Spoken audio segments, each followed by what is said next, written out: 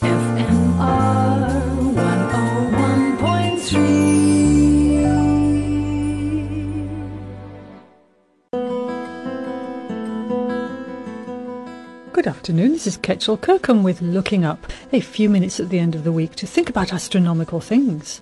One of the impacts of coronavirus is that there haven't been many parties, which means less helium-filled party balloons.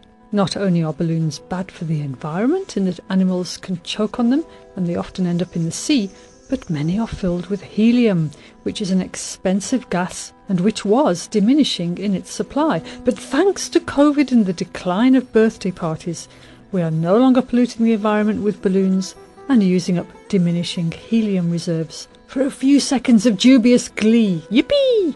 What has this got to do with astronomy? Well, there's a new telescope being launched which could replace the ancient Hubble Space Telescope, and this new telescope will hang off a massive helium balloon on the edge of space. By massive, we're talking about the size of a football stadium, not pitch, when inflated.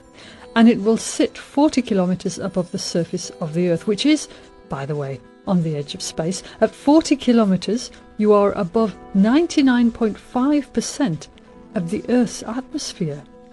Conventional ground-based telescopes have to deal with the fact that the atmosphere is very good at sustaining human life, but appalling at letting through light from space without distorting it, making it hard to take clear pictures of astronomical objects. And some types of light can't be seen at all through our atmosphere. Orbital telescopes like the Hubble Space Telescope avoid that problem, but cost billions of dollars to assemble, launch and operate, and once they're up there, if anything goes wrong, very, very hard to fix. By placing a telescope on a platform suspended underneath an enormous balloon, the SuperBit, and that's what this telescope is called, the SuperBit team hopes to get pictures as clear as a space telescope, but all for a budget of a mere $5 million. New balloon technology makes visiting space cheap, easy and environmentally friendly, said a PhD student at the University of Toronto and one of the researchers behind the project. Its final test flight in 2019 demonstrated extraordinary pointing stability. In other words, that the telescope could look at an object without wavering and deviating, and this should allow a telescope to obtain images as sharp as those from the Hubble Space Telescope. When the SuperBit's balloon is launched from Wanaka, New Zealand in April 2022, it will circumnavigate the Earth several times, taking pictures all night before recharging its batteries during the day using solar panels. Eventually it will return to Earth, but even that brings benefits. The design can be tweaked and improved over time, where conventional orbital telescopes are prohibitively expensive to upgrade. If this telescope needs fiddling with, it's just a case of getting it to return to Earth, fixing it and sending it back. What will SuperBit do when it's up there?